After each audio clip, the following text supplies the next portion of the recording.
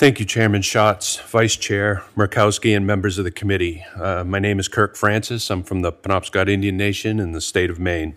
I want to begin my testimony by thanking Secretary Deb Haaland for beginning the Federal Indian Board and School Initiative and elevating the need to compile some facts and humanity around this issue. One of the main benefits to compiling this information is that Native Americans who were impacted by these schools get more educated about the facts and learn that they are not alone in this experience. At one point in time, over 100 of our children were in boarding schools, in particular the Carlisle Indian School. The impacts of that on our community are still being felt today. As chief of the Penobscot Nation, I was involved in two significant commission efforts. One was the Maine Wabanaki State Child Welfare Truth and Reconciliation Commission. The other was the Maine Indian Tribal State Commission. I share my experiences of those commissions with you to help inform your views of the commission being established by S. 2907. The Maine Truth and Reconciliation Commission was a temporary commission intended to investigate and compile information about the child welfare system in Maine. The effort was grassroots driven by tribal and state child welfare workers who agreed that the existing system was flawed. Their efforts began in 2008. The five-person commission was seated in early 2013 and released its report in June 2015. Overall, the commission, in my opinion, was a success. The commission process allowed for both sides to get educated about the issues, share their experiences and perspectives, and better understand each other. Since the commission's report, changes have been made to the state child welfare system to ensure that each Wabanaki government is able to fully participate in decisions that impact Wabanaki children. What I think made the commission successful was, one, the tribal and state child welfare workers wanted to make the change. There was buy-in from the state governor and all Wabanaki governments. The commission's focus was narrowly tailored to one topic, and the commission focused its work on compiling factual information, but allowed the voices of those impacted by the system to be heard.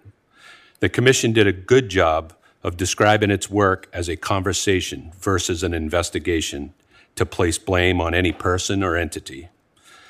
The other commission I have experienced with is the Maine Indian Tribal State Commission, which is an intergovernmental entity created by the Maine Implementing Act of 1980, which is the state law that implements the federal Maine Indian land claims. This commission is comprised of 13 members, 6 of which appointed by the tribes, 6 by the state, and those 12 choose a chair. The primary purpose of this commission is to continually review the effectiveness of the Settlement Act and the social, economic, and legal relationship between the state of Maine and 3 of the Wabanaki nations. This commission is permanent and does not expire. Unfortunately, this commission has not been as effective in improving the relationship between the Wabanaki nations and the state. This is not the fault of the individual members of the commission, but more about the structure of the commission. At times, the state has failed to fill its 6 spots, which impairs the ability of the commission to get its work done.